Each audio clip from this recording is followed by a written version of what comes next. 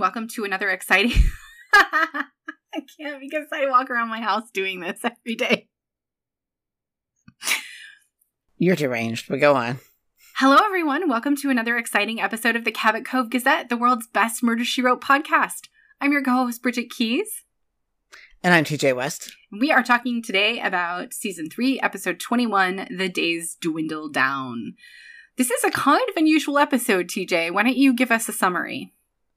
All right. Well, what makes it unusual is that rather than just being sort of a cut and dry mystery like we usually get, in this case, it's actually piggybacking off of, you guessed it, a classic Hollywood film noir called Strange Bargain. And in this episode, Jessica sets out to basically rescue someone who was falsely convicted of a murder 30 years prior, but which was in fact a suicide. And it's a whole big, complicated, very film noirish plot. But wasn't actually a suicide. Right, but wasn't actually a suicide. So, yes. So anyway, Jessica has to then try to prove and figure out with the pieces of evidence that have survived, as well as interviewing the people involved in the whole affair, who was responsible. And it turns out he was innocent. But it's fascinating because for much of the episode, we get flashbacks to the actual film, which is really extraordinary. Like, I was really I know my mom had told me that she really likes this episode. I think she was watching it the last time I was home, but I wasn't paying that much attention. But once we started watching it for the pod, I was like, wow, what an interesting conceit to use to make Murder, She Wrote like an unofficial sequel, or I guess quasi-official sequel, to an already established film. Yeah, film from Lansbury's era of Hollywood. Yeah. Not that Lansbury wasn't in the movie, but like, it's really interesting as a choice, isn't it? Yeah, especially since we have so many flashbacks to the diegesis of the film, but then we also have set 3 of the sort of key cast members from the film returning, playing the same characters within the diegesis of Murder, She Wrote. So it's really a very fascinating intertextual relationship between these two, widely different mediums. One being, of course, a film released in the 40s. Like a B film noir. Yeah, from the classic Hollywood period, and now we're in 1980s network television. So it's really just sort of two very distinct visual narrative styles being sort of smushed together and it works. Like, that's what surprises me, is just how effectively it manages to put all these things together. It's also fascinating that, one of Murder, She Wrote's shticks has always been to have these classical Hollywood guest actors, right? And that the fun is like for the contemporary at the time audience to see them older and see what they're doing now. And I think this in many ways is like the absolute epitome of that, right? Because we literally get to see what they looked like in 1949 in these flashbacks. And so we have that juxtaposition between their 1949 self and their 1987 self. And I think that's really fascinating. And one of them is Harry Morgan, which is just really fun, right? Because this is post-MASH also.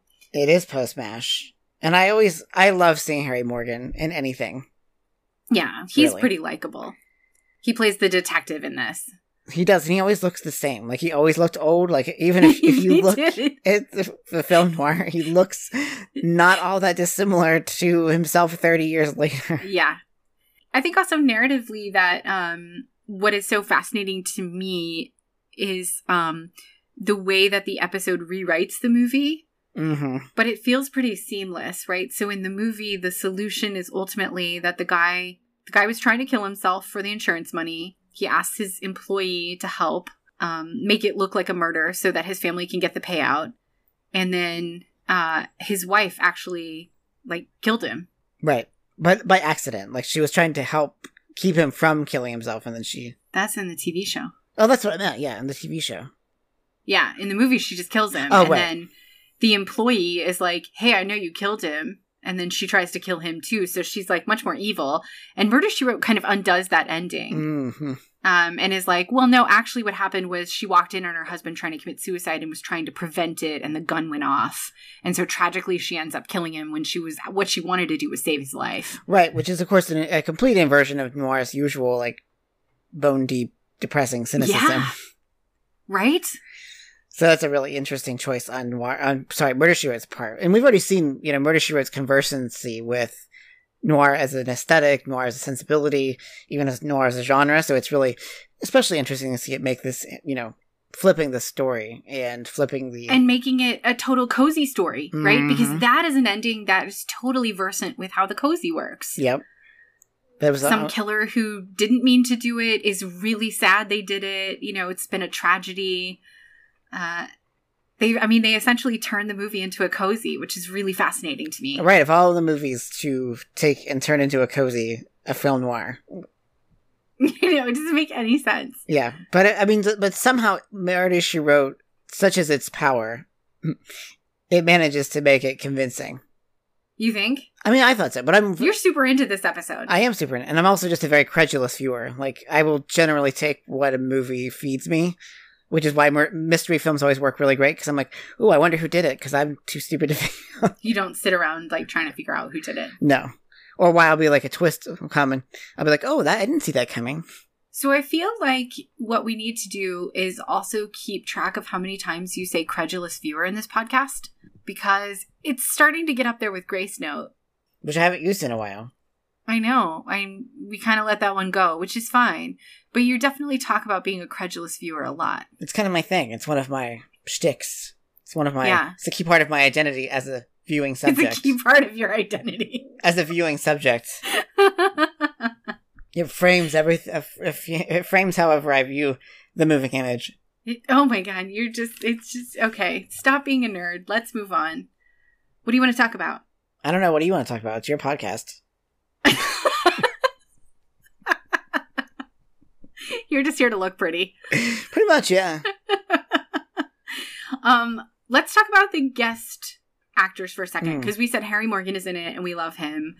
And I just want to call attention to two things, which is one, there's a moment when somebody walks on frame and I just think, why the fuck is Grady's wife here pregnant by somebody else? Because we have Debbie Zip in this episode, and Debbie Zip is actually married to Michael Horton, who plays Grady, and in later seasons, she plays a woman who falls in love with Grady, and they get engaged, and they eventually get married and have a kid. Oh, well, So this is her first Murder, She Wrote appearance, which is really fun. But she's not playing Donna, who is Grady's paramour. She's playing a different character. I love when Murder, She Wrote does that. But it offended my sensibilities to see her pregnant by somebody else in this.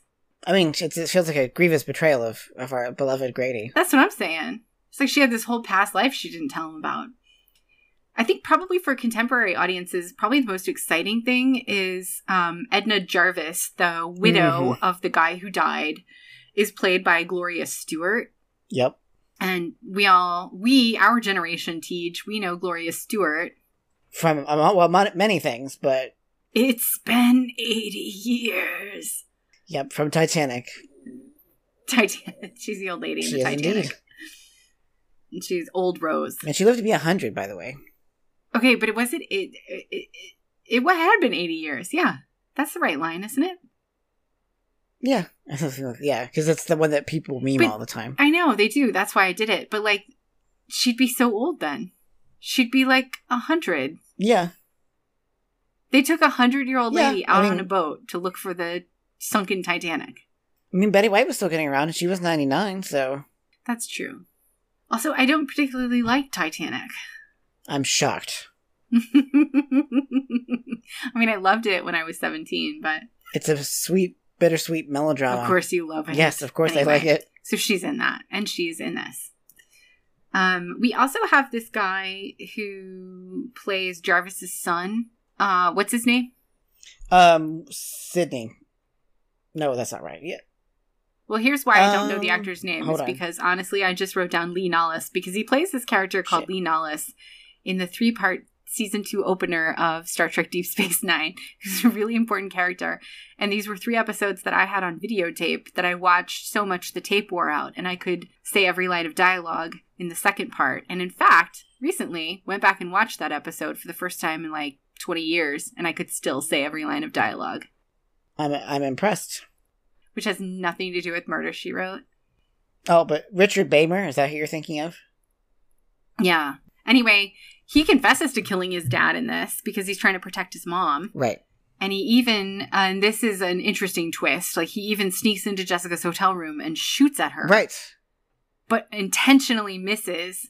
Now, here's where I'm not a credulous viewer, because he explains that he meant to miss to misdirect them from thinking that his mom had killed the dad because mom's locked up in a home in a wheelchair. So obviously she can't go around to hotels shooting people. Right. But that doesn't make any sense to me because even if mom had shot dad, couldn't she just tell the kid to go shoot Jessica? Yeah, that was one of the sort of less believable parts of the story. I mean, because it's clear why it's there. It's there to hook the viewer in the opening when it's like, tonight on Murder, She Wrote, and then we see the... Yeah. Well, we see him like firing at her. We see the gun in a close-up, and then it's a cut to a commercial break. Like, it's really scary. Like, how on earth is Jessica going to survive being shot at close range like that? Right. It's like when Dick Van Dyke's character gets blown up in a diagnosis murder. Like, how is he going to survive this? Yeah. But obviously they both survive. They both survive. I guess an incredulous viewer would not be that terrified for Jessica because obviously she's going to come back after the commercial break. It's her show. But it's scary. But there is a certain kind of, I was going to say, there is a certain kind of like creepy pleasure, if you will, to like wondering how it's going to happen. Like, we know, obviously they're not going to kill Jessica Fletcher at the tail end of the third season. But we are still invited to be emotionally invested enough to be wondering what are the mechanics by which the narrative is going to get her out of this scrape. That's a really smart way of saying what I was trying to say. Thank you. That's what I'm here for. I'm not just a pretty face. Also, just the commercial break, too. Like, the structure of network television in the 80s. And I think that, having those sort of emotional climaxes and cliffhangers right before a commercial break, and you spend the next 2 minutes, like sort of sweating about what's going to happen, and you don't want to get up from your seat. And it's a great way to glue the audience to watching the episode and watching the commercials that are paying for the episode. Mm-hmm. But it also is just like, I think it's just a sort of emotionally fun as a viewer to have those breaks. Yeah. We don't always see that in streaming. Like, some streaming still seems to operate that way, but a lot of it isn't written that way anymore. I know. It's fun that, this is not germane necessarily to specifically Murder, She Wrote, but I do think Murder, She Wrote uses it probably one of the most effectively of any of its kind of genre, like these kinds of series. But I love how you put that, because that's something I think we've really lost with streaming, and like with the sort of just blaze through the episode and without those kinds of emotional breaks and climaxes. Like, those are the things that sort of make television work, and like, or made, I should say, television work. It's something that I, like you as a child of the 80s and 90s, kind of miss that. I totally miss it. And it's watching that was how I learned how television worked. Mm-hmm. Like, I remember being a little kid and understanding, like, that's the function of a commercial break. And that's how you lead up to a commercial break narratively. And, oh, it's 45 minutes past the hour. Now we need to have the aha music, right? Like I learned how the story was told. Mm-hmm. Like, I am just such a sucker for, like, network television. I love it. Yeah, and I think that, like I said, with the advent of DVR and other technologies that sort of can allow us to skip commercials, while I enjoy them on a practical level, I also kind of miss that sort of, as you say, glued to your TV experience, which the scene with the gun is so emblematic of that phenomenon. Mm-hmm. So we have one other guest actor we should talk about, Tej, who is the woman who plays Thelma Vante, the secretary. Mm-hmm. June Havoc. She is such a sort of like imperious, bizarre woman. She's played by June Havoc, and she's going to come back in season 6 in one of those episodes that doesn't have Angela Lansbury in it. Oh. And she plays this sort of Agatha Christie-esque woman on a caper on the high seas. Oh, okay. It's hands down my least favorite episode of the show. Maybe only second to Powder Keg. Really? Yeah. But she's really interesting. And I think she's interesting in this, too. She's just like a bizarre woman, right? Yeah, because she doesn't really have like much of a narrative role to play. It just turns out she's blackmailing someone. But she's not really that important. Like, she's not like Sydney or the couple who are trying to clear their names or all that stuff. But there's just something, there's still a touch of that particular, it's not glamour necessarily, but there's a certain kind of, it's not quite gravitas either, but there's just a weightiness to the performance of some of the old stars of Hollywood, which translates to TV, and it did even at the time, like in the last days of the studio system. But it's so obvious in these like 1980s TV shows in particular when these kinds of people show up, and she's a great example of that because she's just so much larger than life and larger than her narrative role demands of her, Mm-hmm. but you just want to spend more time with the character just because she's so memorable. And that's a tribute to the actress's ability to sort of convey that. It's because of the acting, yeah. And I think you and I have talked about that before with other people, and especially those who have like scenes with Lansbury, and how it's so weird that because Lansbury is doing television acting and it's very naturalistic, and she's Jessica and she's subdued, and these people will be, you know, with their transatlantic accents and being sort of larger than life. And it's like, you guys are in different... You're performing in different shows right now. Right. But it makes it kind of like you can't take your eyes off of her, even though she's such a minor character. Yeah, I mean, and I think that's true also of the main couple, who are themselves also obviously veterans of Hollywood. And Yes. So I think that that's true with them as well. Like, that's Jeffrey Lynn and Martha Scott, who are playing Sam and Georgia Wilson. Like, they too have a little bit of that weightiness, I think, to their screen presence, which makes them just as compelling. And I also, I found that Georgia in particular was an interesting character because we're introduced to her as a sort of lower-level waitstaff at the hotel that Jessica's staying in. And, she comes to Jessica's room and takes a real risk because, as she says, I could get fired for coming to a guest's room. And I found that to be a really interesting plot development that, that sets her up as a figure of, sympathy right from the get-go. Well, let's talk about that for a second. So the episode actually opens with Jessica having lunch with somebody we learn is from her publishing house, and he's trying to essentially convince her to monetize on all the publicity surrounding her solving murders by going on talk shows and stuff because he thinks it'll help sell books.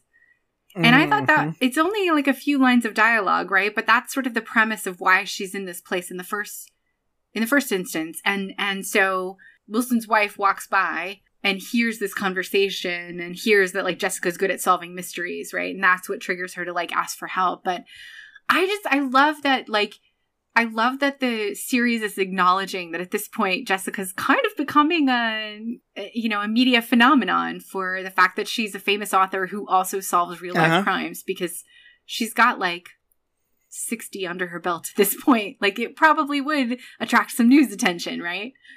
Yeah, and like I said, I just think it's really lovely the way that that Georgia presents herself as such a, not frail exactly, but certainly someone who's on her last leg. She's, sort of exhausted all of the resources to exonerate her husband, who, as she points out, is just kind of waiting to die. So when we first meet him, he is very dilapidated and just has given up hope, as one would after spending 30 years in prison for a crime you didn't commit.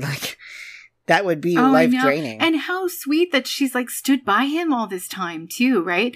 I mean, I really wanted us to talk about that because you and I often talk about what is the moral universe of Murder, She Wrote. Mm-hmm. And I think in this episode, it's really asking us to question things about the jurisprudence system, because we're told at the end, the guy's son knew that he was rich and powerful and the DA would do what he said.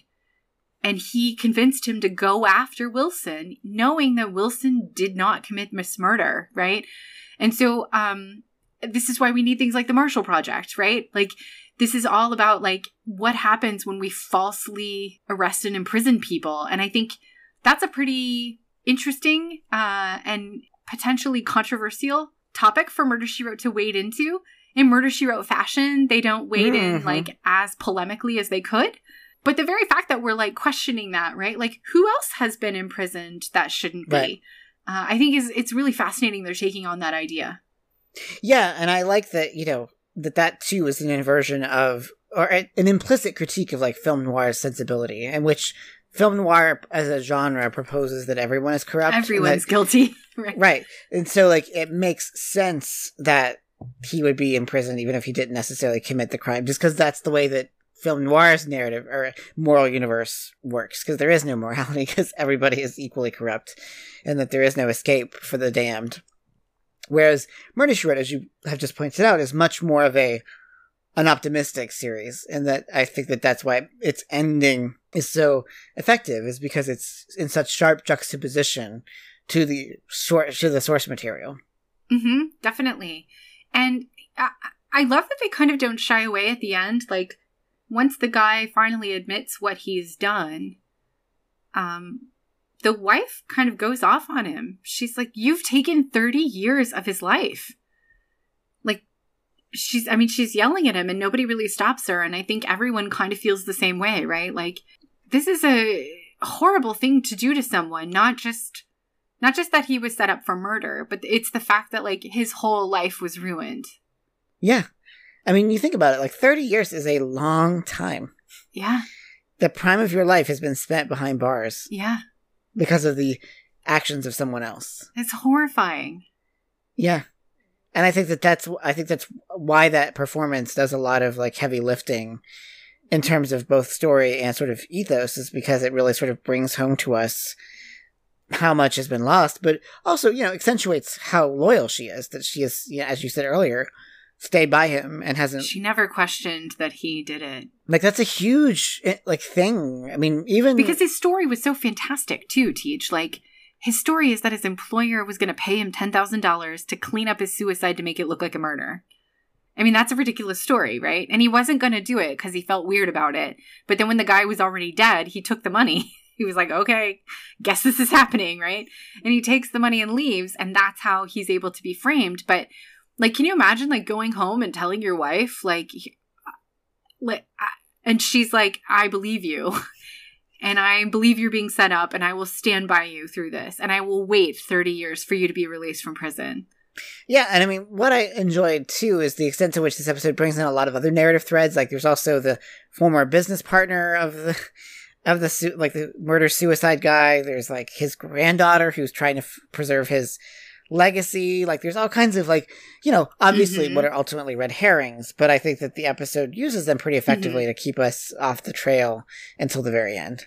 And is a critique of the same sort of rich white guy narrative that the series has been doing for so long, right? Because they've sort of fallen...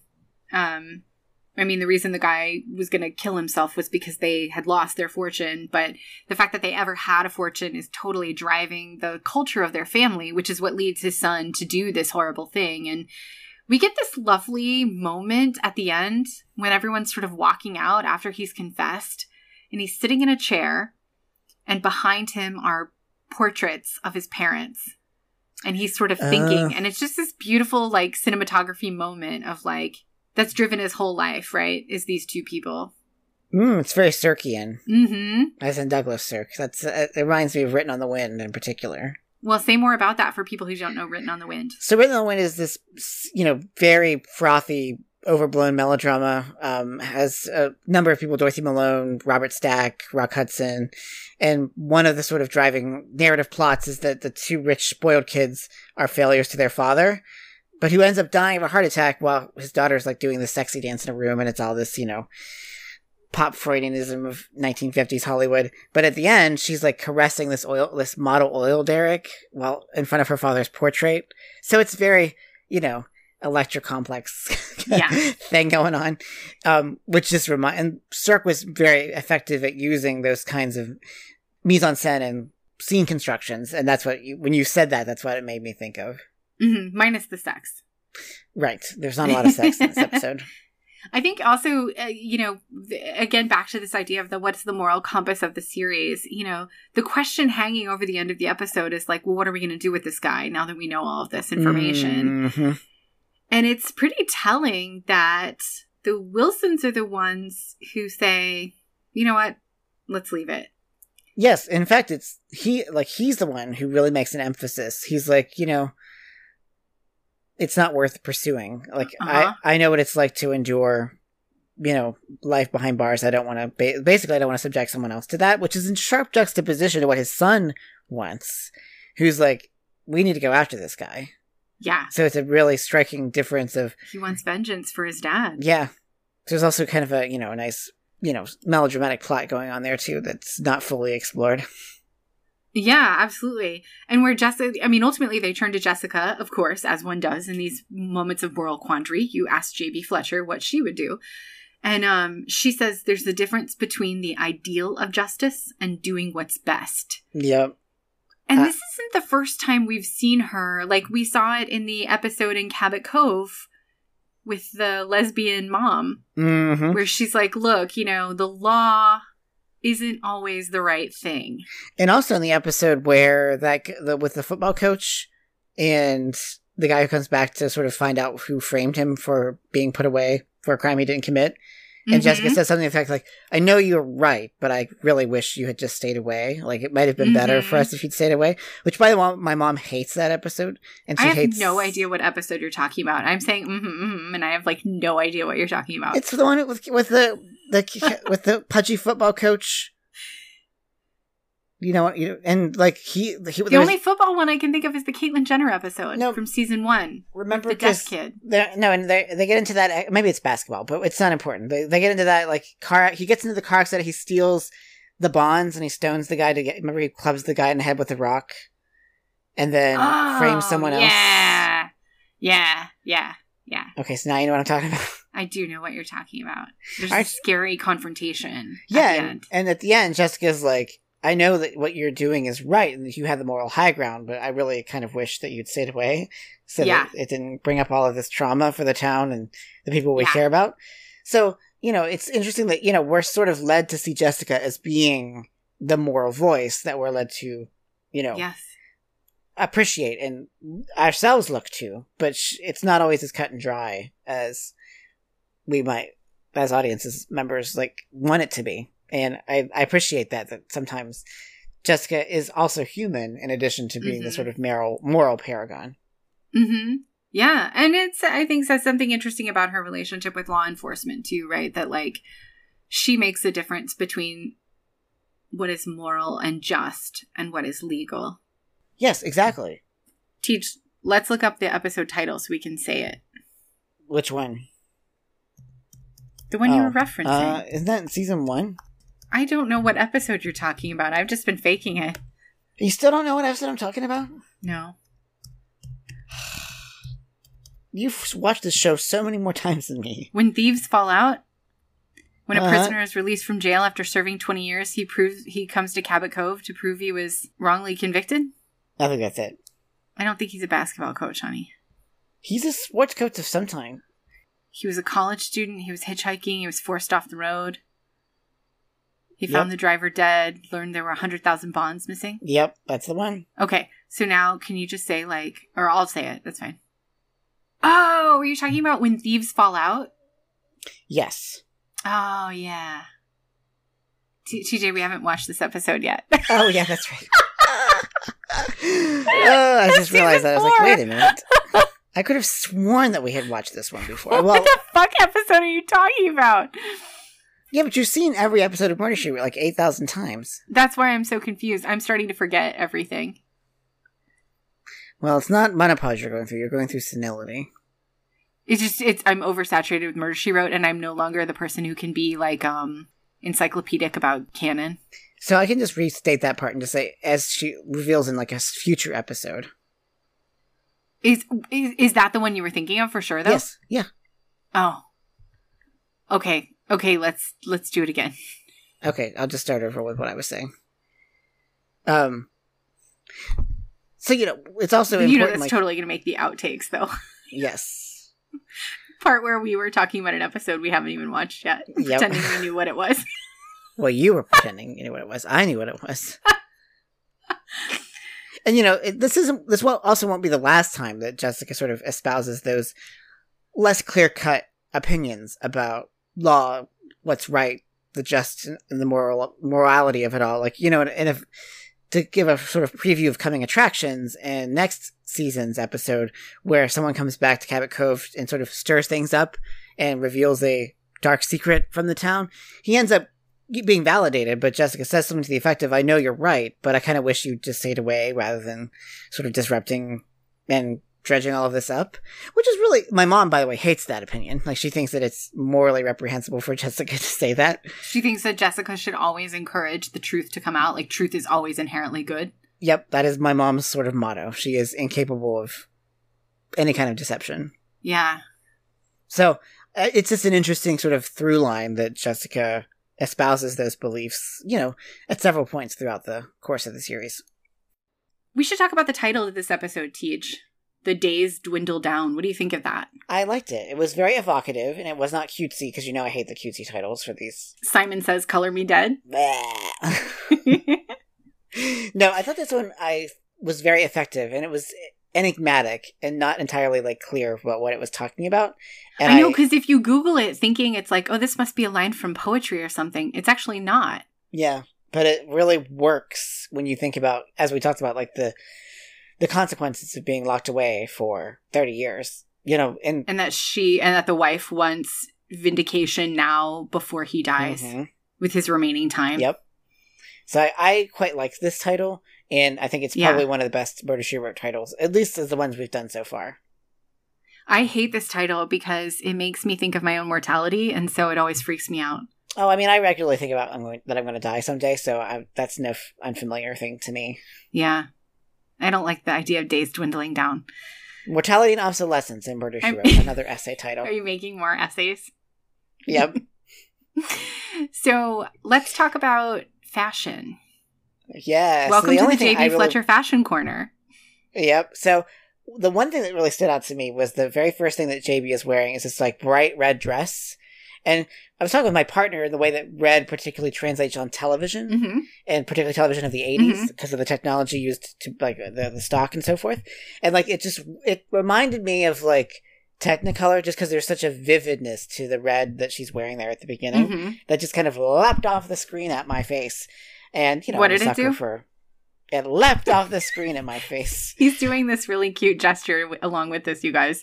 I know you can't quite get the full effect, but since we are speaking of we should record a video podcast someday so people can see how cute we look when we're doing this. Yeah. Am I flailing about like You're flailing, neither of us like is a deranged fully thespian. Clothed either.